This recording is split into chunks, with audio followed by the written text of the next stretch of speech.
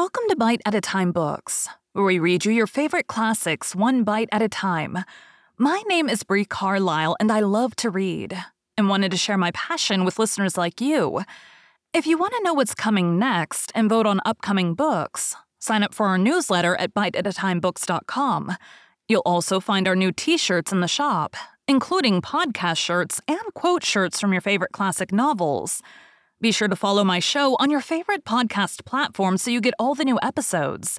You can find most of our links in the show notes, but also our website, biteatatimebooks.com, includes all of the links for our show, including to our Patreon to support the show, and YouTube, where we have special behind the narration of the episodes. We're part of the Bite at a Time Books Productions Network. If you'd also like to hear what inspired your favorite classic authors to write their novels, and what was going on in the world at the time, check out the Bite at a Time Books Behind the Story podcast, wherever you listen to podcasts. Please note, while we try to keep the text as close to the original as possible, some words have been changed to honor the marginalized communities who've identified the words as harmful, and to stay in alignment with Bite at a Time Books' brand values. Today we'll be continuing Little Men by Louisa May Alcott. Chapter 6. A Firebrand. "Please, ma'am, could I speak to you? It is something very important," said Nat, popping his head in at the door of Mrs. Bear's room.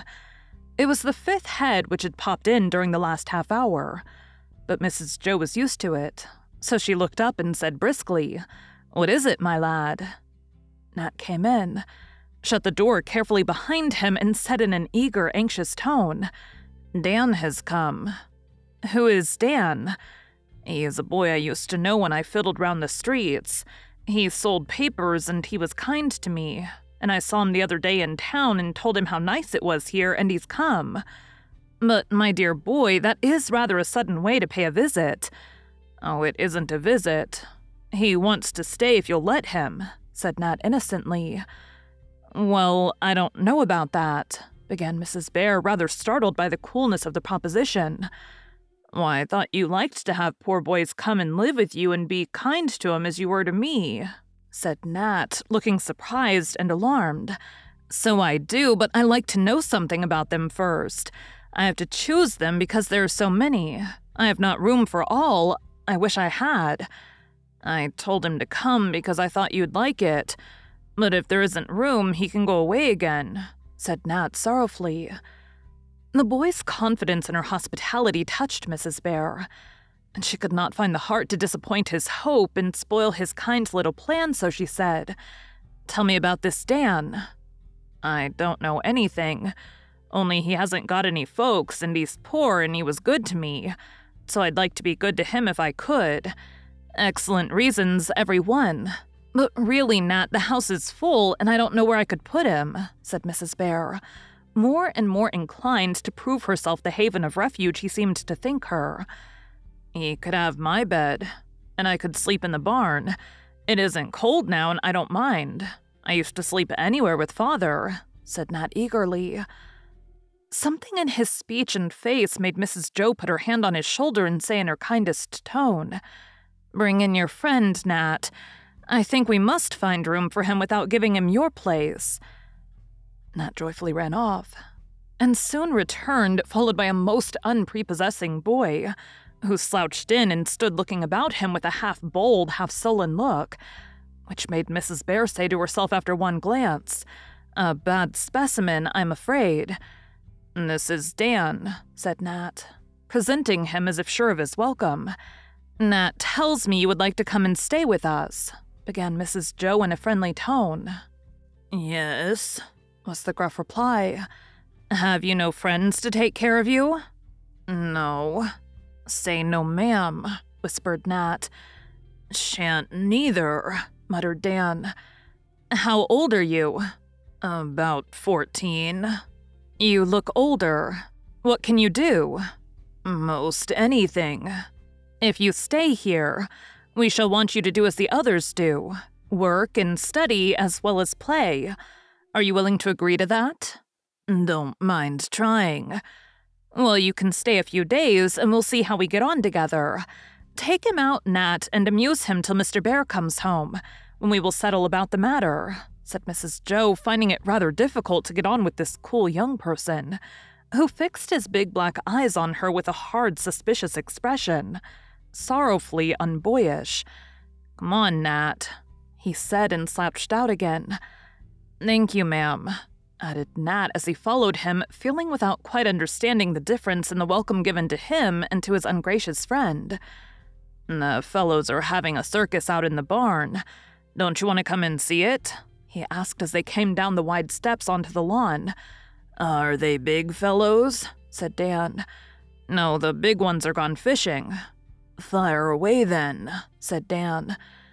Nat led him to the great barn and introduced him to his set, who were disporting themselves among the half-empty lofts. A large circle was marked out with hay on the wide floor, and in the middle stood Demi with a long whip, while Tommy, mounted on the much-enduring Toby, pranced about the circle playing being a monkey.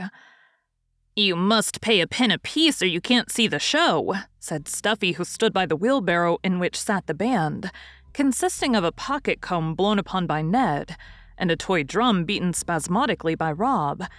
"He's company, so I'll pay for both," said Nat, handsomely, as he stuck 2 crooked pins in the dried mushroom which served as a money box.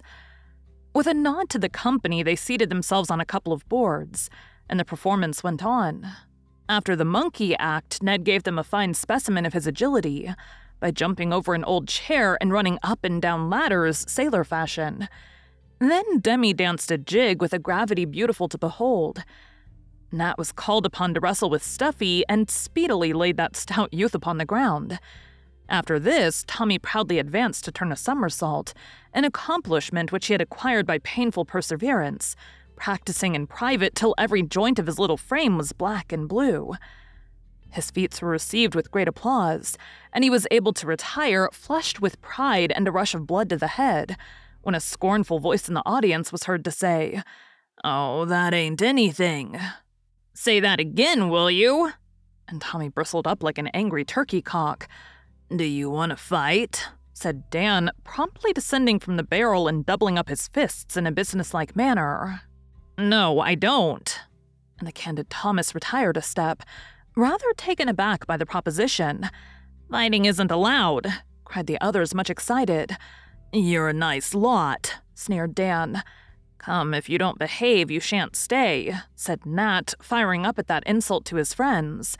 "I'd like to see him do better than I did, that's all," observed Tommy with a swagger. "Clear the way, then."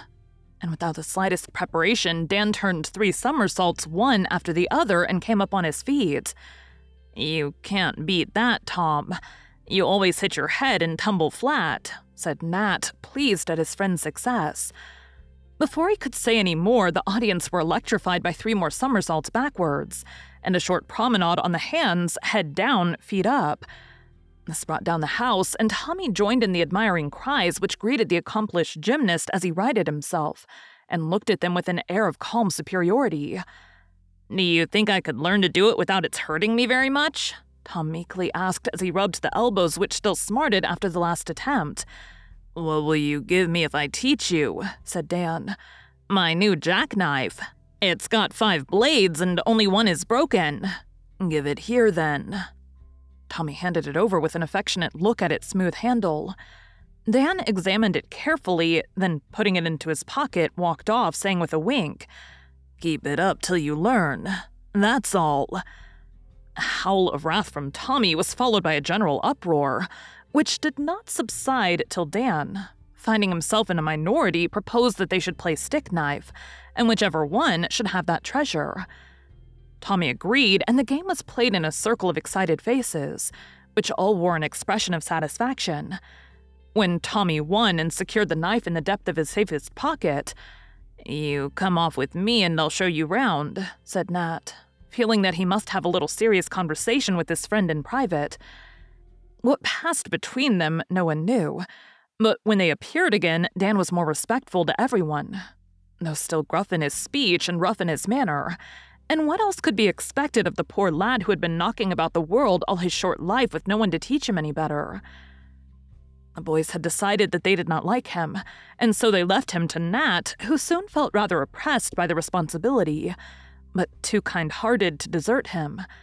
Tommy, however, felt that in spite of the jackknife transaction, there was a bond of sympathy between them, and longed to return to the interesting subject of somersaults.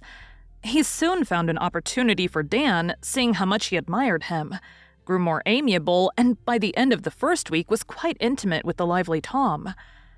Mr. Bear, when he heard the story and saw Dan, shook his head, but only said quietly, "The experiment may cost us something, but we will try it." If Dan felt any gratitude for his protection, he did not show it, and took without thanks all that was give him.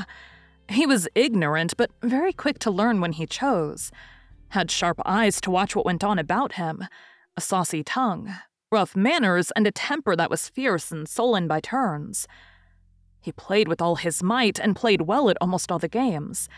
He was silent and gruff before grown people, and only now and then was thoroughly sociable among the lads. Few of them really liked him, but few could help admiring his courage and strength, for nothing daunted him, and he knocked tall Franz flat on one occasion with an ease that caused all the others to keep at a respectful distance from his fists. Mr. Bear watched him silently and did his best to tame the wild boy, as they called him, but in private the worthy man shook his head and said soberly, "I hope the experiment will turn out well, but I'm a little afraid it may cost too much." Mrs. Bear lost her patience with him half a dozen times a day, yet never gave him up and always insisted that there was something good in the lad after all, for he was kinder to animals than to people. He liked to rove about in the woods, and best of all, little Ted was fond of him. What the secret was, no one could discover, but Baby took to him at once, gabbled and crowed whenever he saw him, preferred his strong back to ride on to any of the others, and called him "my Danny" out of his own little head. Teddy was the only creature to whom Dan showed an affection, and this was only manifested when he thought no one else would see it. But mothers' eyes are quick, and motherly hearts instinctively divine who love their babies. So Mrs. Joe soon saw and felt that there was a soft spot in rough Dan, and bided her time to touch and win him. But an unexpected and decidedly alarming event upset all their plans and banished Dan from Plumfield. Tommy, Nat, and Demi began by patronizing Dan, because the other lads rather slighted him, but soon they each felt there was a certain fascination about the bad boy, and from looking down upon him they came to looking up, each for a different reason. Tommy admired his skill and courage, Nat was grateful for past kindness, and Demi regarded him as a sort of animated storybook, for when he chose, Dan could tell his adventures in a most interesting way. It pleased Dan to have the three favorites like him, and he exerted himself to be agreeable, which was the secret of his success. The Bears were surprised, but hoped the lads would have a good influence over Dan, and waited with some anxiety, trusting that no harm would come of it. Dan felt they did not quite trust him, and never showed them his best side, but took a willful pleasure in trying their patience and thwarting their hopes as far as he dared. Mr. Bear did not approve of fighting, and did not think it a proof of either manliness or courage for two lads to pummel one another for the amusement of the rest. All sorts of hearty games and exercises were encouraged, and the boys were expected to take hard knocks and tumbles without whining, but black eyes and bloody noses given for the fun of it were forbidden as a foolish and a brutal play. Dan laughed at this rule and told such exciting tales of his own valor and the many frays that he had been in, that some of the lads were fired with a desire to have a regular good mill. "Don't tell and I'll show you how," said Dan, and getting half a dozen of the lads together behind the barn, he gave them a lesson in boxing, which quite satisfied the ardor of most of them. Emil, however, could not submit to be beaten by a fellow younger than himself, for Emil was past 14 and a plucky fellow, so he challenged Dan to a fight. Dan accepted at once, and the others looked on with intense interest. What little bird carried the news to headquarters, no one ever knew, but in the very hottest of the fray, when Dan and Emil were fighting like a pair of young bulldogs, and the others with fierce, excited faces were cheering them on, Mr. Bear walked into the ring, plucked the combatants apart with a strong hand, and said in the voice they seldom heard, I cannot allow this, boys. Stop it at once and never let me see it again. I keep a school for boys, not for wild beasts. Look at each other and be ashamed of yourselves." "You let me go and I'll knock him down again," shouted Dan, sparring away in spite of the grip on his collar. Come on, I ain't thrashed yet," cried Emil, who had been down 5 times but did not know when he was beaten. "They're playing to be gladdy what-you-call-ems like the Romans, Uncle Fritz," called out Demi, whose eyes were bigger than ever with the excitement of this new pastime. "They were a fine set of brutes, but we have learned something since then, I hope, and I cannot have you making my barn a coliseum. Who proposed this?" asked Mr. Bear. Dan answered several voices. "Don't you know that it is forbidden?" "Yes," growled Dan sullenly. "Then why break the rule? They'll all be mollycoddles if they don't know how to fight." "Have you found Emil a mollycoddle? He doesn't look much like one." And Mr. Bear brought the two face to face. Dan had a black eye and his jacket was torn to rags, but Emil's face was covered with blood from a cut lip and a bruised nose, while a bump on his forehead was already as purple as a plum. In spite of his wounds, however, he still glared upon his foe and evidently panted to renew the fight. "He'd make a first-rater if he was taught," said Dan, unable to withhold the praise from the boy who made it necessary for him to do his best. "He'll be taught to fence and box by and by. And till then, I think he'll do very well without any lessons in mauling. Go and wash your faces, and remember, Dan, if you break any more of the rules again, you'll be sent away. Now is the bargain. Do your part, and we will do ours." The lads went off. And after a few more words to the spectators, Mr. Bear followed to bind up the wounds of the young gladiators. Emil went to bed sick, and Dan was an unpleasant spectacle for a week. But the lawless lad had no thought of obeying and soon transgressed again. One Saturday afternoon, as a party of the boys went out to play, Tommy said, "Let's go down to the river and cut a lot of new fish poles. Take Toby to drag them back and one of us can ride him down," proposed Stuffy, who hated to walk. "That means you, I suppose. Well, hurry up, lazy bones," said Dan. Away they went, and having got the poles, were about to go home when Demi unluckily said to Tommy, who was on Toby with a long rod in his hand, "You look like the picture of the man in the bullfight, only you haven't got a red cloth or pretty clothes on." "I'd like to see one. There's old Buttercup in the big meadow. Ride at her, Tom, and see her run," proposed Dan, bent on mischief. "No, you mustn't," began Demi, who was learning to distrust Dan's propositions. "Why not, little fuss button?" demanded Dan. "I don't think Uncle Fritz would like it." "Did he ever say we must not have a bullfight?" "No, I don't think he ever did," admitted Demi. "Then hold your tongue. Drive on, Tom, and here's a red rag to flap at the old thing. I'll help you to stir her up." And over the wall went Dan, full of the new game, and the rest followed like a flock of sheep. Even Demi, who sat upon the bars and watched the fun with interest. Poor Buttercup was not in a very good mood, for she had been lately bereft of her calf and mourned for the little thing most dismally. Just now she regarded all mankind as her enemies, and I do not blame her. So when the matador came prancing towards her with the red handkerchief flying at the end of his long lance, she threw up her head and gave a most appropriate moo. Tommy rode gallantly at her, and Toby, recognizing an old friend, was quite willing to approach. But when the lance came down on her back with a loud whack, both cow and donkey were surprised and disgusted. Toby back with a bray of remonstrance, and Buttercup lowered her horns angrily. "At her again, Tom, she's jolly cross and will do it capitally," called Dan, coming up behind with another rod while Jack and Ned followed his example. Seeing herself thus beset and treated with such disrespect, Buttercup trotted round the field, getting more and more bewildered and excited every moment, for whichever way she turned, there was a dreadful boy yelling and brandishing a new and very disagreeable sort of whip. It was great fun for them, but real misery for her, till she lost patience and turned the tables in the most unexpected manner. All at once, she wheeled short round and charged full at her old friend Toby, whose conduct cut her to the heart. Poor slow Toby backed so precipitately that he tripped over a stone, and down went horse, matador and all, in one ignominious heap, while distracted Buttercup took a surprising leap over the wall and galloped wildly out of sight down the road.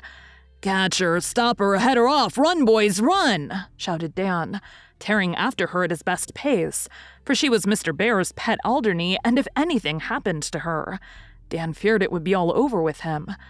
Such a running and racing and bawling and puffing as there was before she was caught. The fish poles were left behind. Toby was trotted nearly off his legs in the chase, and every boy was red, breathless, and scared. They found poor Buttercup at last in a flower garden where she had taken refuge, worn out with the long run. Borrowing a rope for a halter, Dan led her home, followed by a party of very sober young gentlemen, for the cow was in a sad state, having strained her shoulder jumping, so that she limped, her eyes looked wild, and her glossy coat was wet and muddy. "You'll catch it this time, Dan," said Tommy as he led the wheezing donkey beside the maltreated cow. "So will you, for you helped." "We all did but Demi," added Jack. "He put it into our heads," said Ned. "I told you not to do it," cried Demi, who was most broken-hearted at poor Buttercup's state. "Old Bear will send me off, I guess. Don't care if he does," muttered Dan, looking worried in spite of his words. "We'll ask him not to, all of us," said Demi, and the others assented with the exception of Stuffy, who cherished the hope that all the punishment might fall on one guilty head. Dan only said, "Don't bother about me." But he never forgot it, even though he led the lads astray again as soon as the temptation came. When Mr. Bear saw the animal and heard the story, he said very little, evidently fearing that he should say too much in the first moments of impatience. Buttercup was made comfortable in her stall, and the boys sent to their rooms till supper time. This brief respite gave them time to think the matter over, to wonder what the penalty would be, and to try to imagine where Dan would be sent. He whistled briskly in his room so that no one should think he cared a bit, but while he waited to know his fate, the longing to stay grew stronger and stronger. The more he recalled the comfort and kindness he had known here, the hardship and neglect he had felt elsewhere. He knew they tried to help him, and at the bottom of his heart, he was grateful. But his rough life had made him hard and careless, suspicious and willful. He hated restraint of any sort and fought against it like an untamed creature, even while he knew it was kindly meant and dimly felt that he would be the better for it. He made up his mind to be turned adrift again, to knock about the city as he had done nearly all his life, a prospect that made him knit his black brows and look about the cozy little room with a wistful expression that would have touched a much harder heart than Mr. Bear's if he had seen it. It vanished instantly, however, when the good man came in and said in his accustomed grave way, "I've heard all about it, Dan, and though you have broken the rules again, I'm going to give you one more trial to please Mother Bear." Dan flushed up to his forehead at this unexpected reprieve, but he only said in his gruff way, "I didn't know there was any rule about bullfighting. As I never expected to have any at Plumfield, I never did make such a rule," answered Mr. Bear, smiling in spite of himself at the boy's excuse. Then he added gravely, "But one of the first and most important of our few laws is the law of kindness to every dumb creature on the place. I want everybody and everything to be happy here, to love and trust and serve us as we try to love and trust and serve them faithfully and willingly. I have often said that you were kinder to the animals than any of the other boys, and Mrs. Bear liked that trait in you very much, because she thought it showed a good heart. But you have disappointed us in that, and we are sorry, for we hoped to make you quite one of us. Shall we try again?" Dan's eyes had been on the floor, and his hands nervously picking at the bit of wood he had been whittling as Mr. Bear came in. But when he heard the kind voice ask that question, he looked up quickly and said in a more respectful tone than he had ever used before, "Yes, please." "Very well, then. We will say no more, only you will stay at home from the walk tomorrow, as the other boys will, and all of you must wait on poor Buttercup till she is well again." "I will. Now go down to supper and do your best, my boy. More for your own sake than for ours." And Mr. Bear shook hands with him, and Dan went down more tamed by kindness than he would have been by the good whipping which Asia had strongly recommended. Dan did try for a day or two, but not being used to it, he soon tired and relapsed into his old willful ways. Mr. Bear was called from home on business one day, and the boys had no lessons. They liked this and played hard till bedtime, when most of them turned in and slept like dormice. Dan, however, had a plan in his head, and when he and Nat were alone, he unfolded it. "Look here," he said, taking from under his bed a bottle, a cigar, and a pack of cards. "I'm going to have some fun and do as I used to with the fellows in town. Here's some beer, I got it off the old man at the station, and this cigar. You can pay for 'em or Tommy will. He's got heaps of money and I haven't a cent. I'm going to ask him in. No, you go, they won't mind you." "The folks won't like it," began Nat. "They won't know. Daddy Bear is away and Mrs. Bear's busy with Ted. He's got croup or something, and she can't leave him. We shan't sit up late or make any noise, so where's the harm? Asia will know if we burn the lamp long, she always does. No, she won't. I've got a dark lantern on purpose. It don't give much light, and we can shut it quick if we hear anyone coming," said Dan. This idea struck Nat as a fine one, and lent an air of romance to the thing. He started off to tell Tommy, but put his head in again to say, "You want Demi too, don't you?" "No, I don't. The deacon will roll up eyes and preach if you tell him. He'll be asleep, so just tip the wink to Tom and cut back again."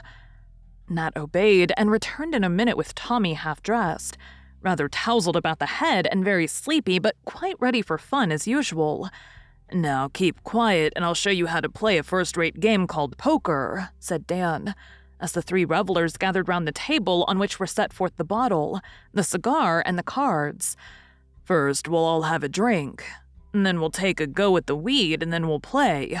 That's the way men do, and it's jolly fun."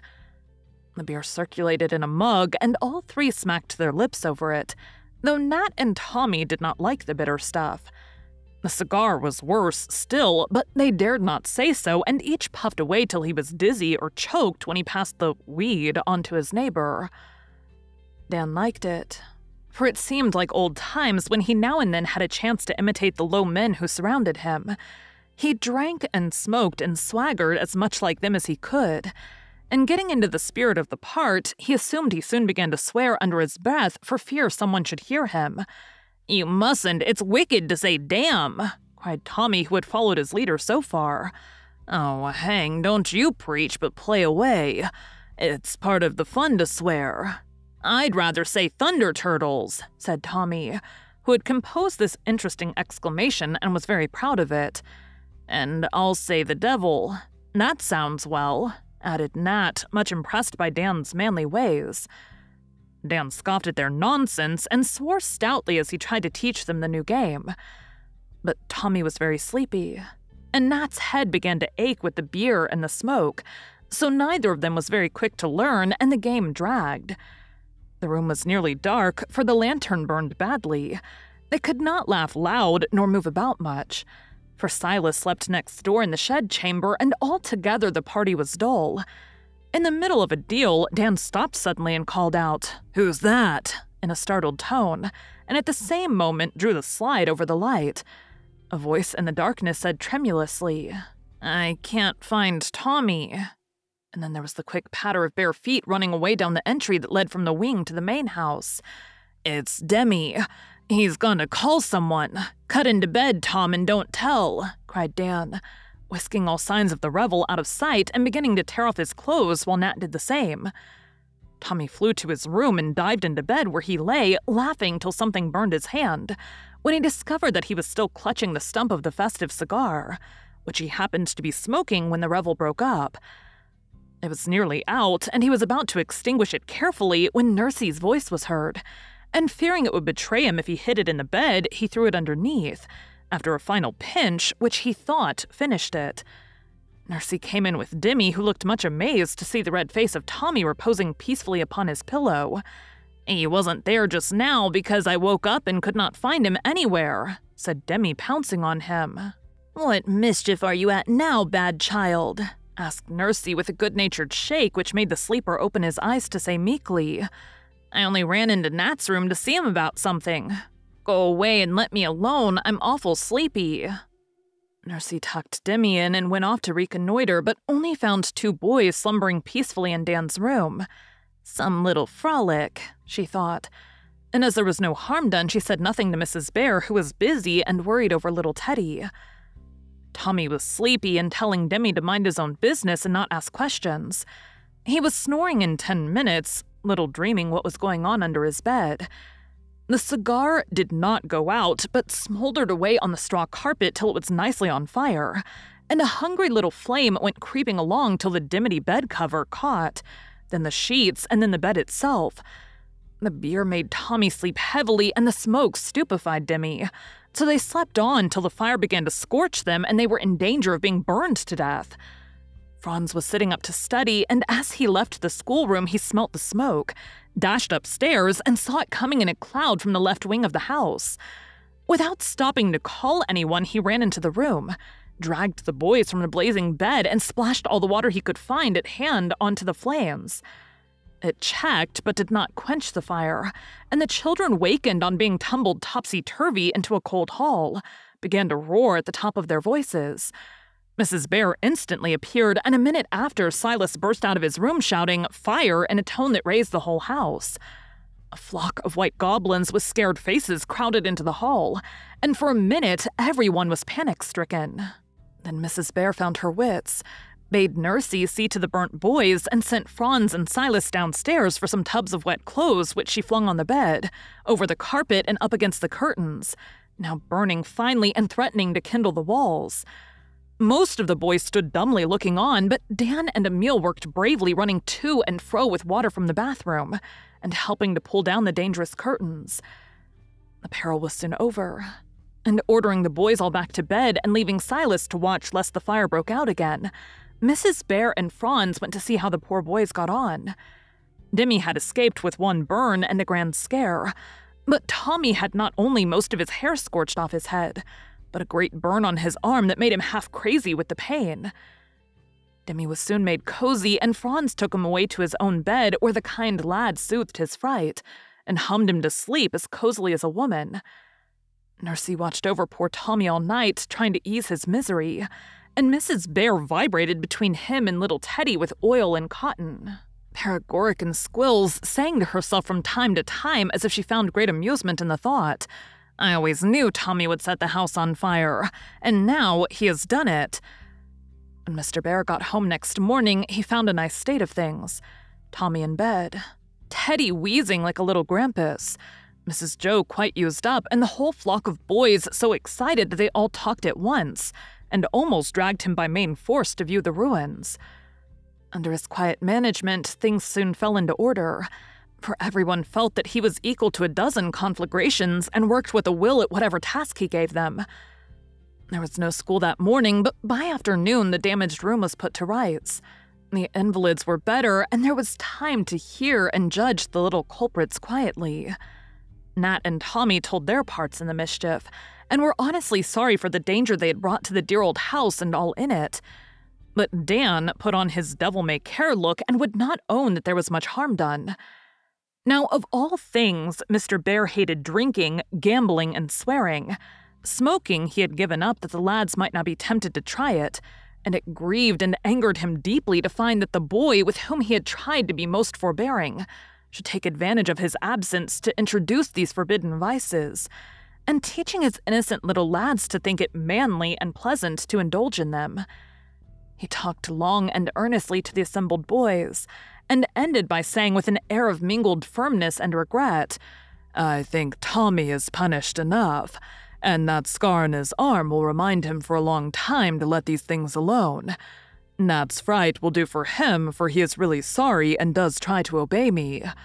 But you, Dan, have been many times forgiven, and yet it does no good. I cannot have my boys hurt by your bad example, nor my time wasted in talking to deaf ears, so you can say goodbye to them all, and tell Nursey to put up your things in my little black bag." "Oh, sir, where is he going?" cried Nat. "To a pleasant place up in the country, where I sometimes send boys when they don't do well here. Mr. Page is a kind man, and Dan will be happy there if he chooses to do his best." "Will he ever come back?" asked Demi. "That will depend on himself. I hope so." As he spoke, Mr. Bear left the room to write his letter to Mr. Page, and the boys crowded round Dan very much as people do about a man who is going on a long and perilous journey to unknown regions. "I wonder if you'll like it," began Jack. "Shan't stay if I don't," said Dan coolly. "Where will you go?" asked Nat. "I may go out to sea, or out west, or take a look at California," answered Dan with a reckless air that quite took away the breath of the little boys. "Oh, don't. Stay with Mr. Page a while and then come back here. Do, Dan," pleaded Nat, much affected at the whole affair. "I don't care where I go or how long I stay, and I'll be hanged if I ever come back here." With which wrathful speech, Dan went away to put up his things, every one of which Mr. Bear had given him. That was the only goodbye he gave the boys, for they were all talking the matter over in the barn when he came down, and he told Nat not to call them. The wagon stood at the door, and Mrs. Bear came out to speak to Dan, looking so sad that his heart smote him, and he said in a low tone, "May I say goodbye to Teddy?" "Yes, dear. Go in and kiss him. He will miss his Danny very much." No one saw the look in Dan's eyes as he stooped over the crib and saw the little face light up at first sight of him. But he heard Mrs. Bear say pleadingly, "Can't we give the poor lad one more trial, Fritz?" And Mr. Bear answer in his steady way, "My dear, it is not best. So let him go where he can do no harm to others, while they do good to him, and by he shall come back, I promise you. He's the only boy we ever failed with, and I'm so grieved, for I thought there was the making of a fine man in him, spite of his faults." Dan heard Mrs. Bear sigh, and he wanted to ask for one more trial himself, but his pride would not let him, and he came out with the hard look on his face, shook hands without a word, and drove away with Mr. Bear, leaving Nat and Mrs. Joe to look after him with tears in their eyes. A few days afterwards, they received a letter from Mr. Page saying that Dan was doing well, whereat they all rejoiced. But 3 weeks later came another letter saying that Dan had run away, and nothing had been heard of him, whereat they all looked sober, and Mr. Bear said, "Perhaps I ought to have given him another chance." Mrs. Bear, however, nodded wisely and answered, "Don't be troubled, Fritz. The boy will come back to us, I'm sure of it." But time went on, and no Dan came. Thank you for joining Bite at a Time Books today, while we read a bite of one of your favorite classics. Again, my name is Brie Carlisle, and I hope you come back tomorrow for the next bite of Little Men. Don't forget to sign up for our newsletter at biteatatimebooks.com and check out the shop. You can check out the show notes or our website, biteatatimebooks.com, for the rest of the links for our show. We'd love to hear from you on social media as well.